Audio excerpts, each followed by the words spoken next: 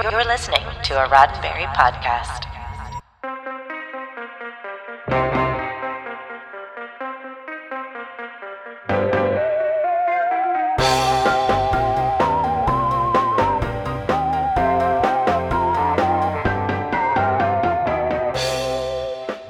I'm Ryan Myers, and this is your SciFi5, 5 minutes of science fiction history for March 19th.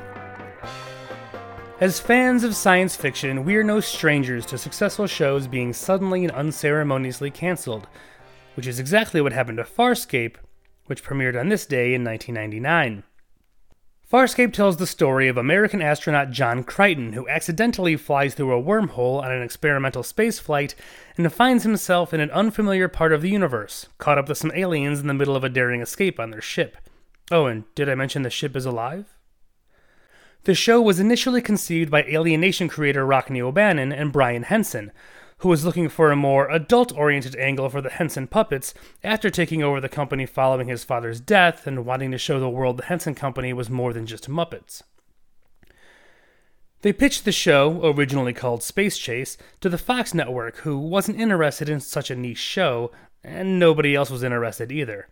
It's almost like they needed some kind of channel dedicated to just science fiction.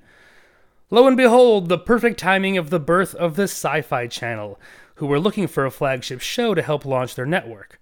Not only were they interested, but they told O'Bannon and Henson, just make it as weird as you possibly can.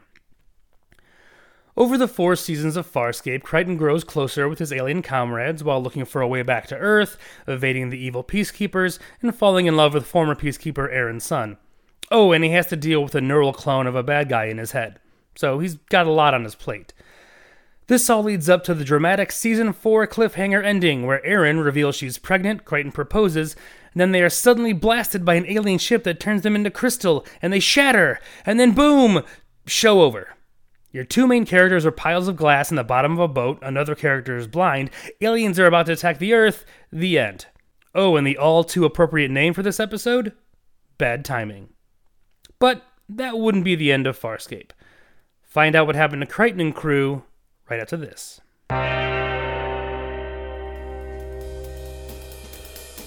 Born on this day in 1969, actor Connor Trinneer, who played Trip Tucker on Star Trek Enterprise, and also had a recurring role in Stargate Atlantis.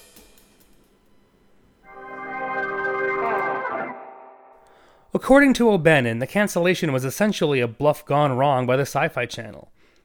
Even though the show had already been picked up for a Season 5, shows are often renegotiated between Seasons 4 and 5 because that's when syndication enters the conversation. The Henson Company had been bought by German investors who weren't huge fans of the show's big price tag.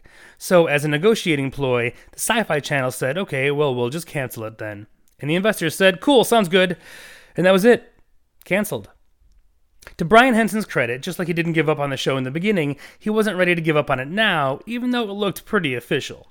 Instead of letting the sets get torn down and let everything get sold off, he put it all in storage, positive that the story wasn't yet over. And it wasn't. After a fervent fan campaign and ceaseless dedication from Henson, they were finally able to find funding for a 3-hour miniseries called The Peacekeeper Wars to give the show a proper send-off. But even that still may not be the end for Farscape, as there's persistent rumors of a movie on the horizon. Even after more than 20 years, Farscape still holds up incredibly well, thanks to its practical effects and innovative organic storytelling.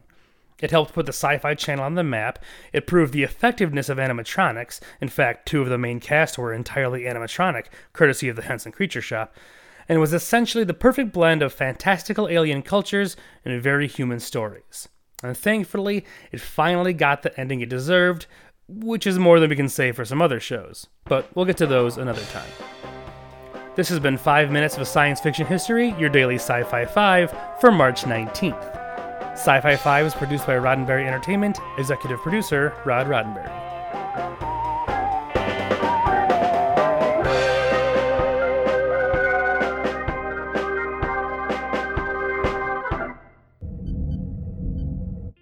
This is a Roddenberry podcast.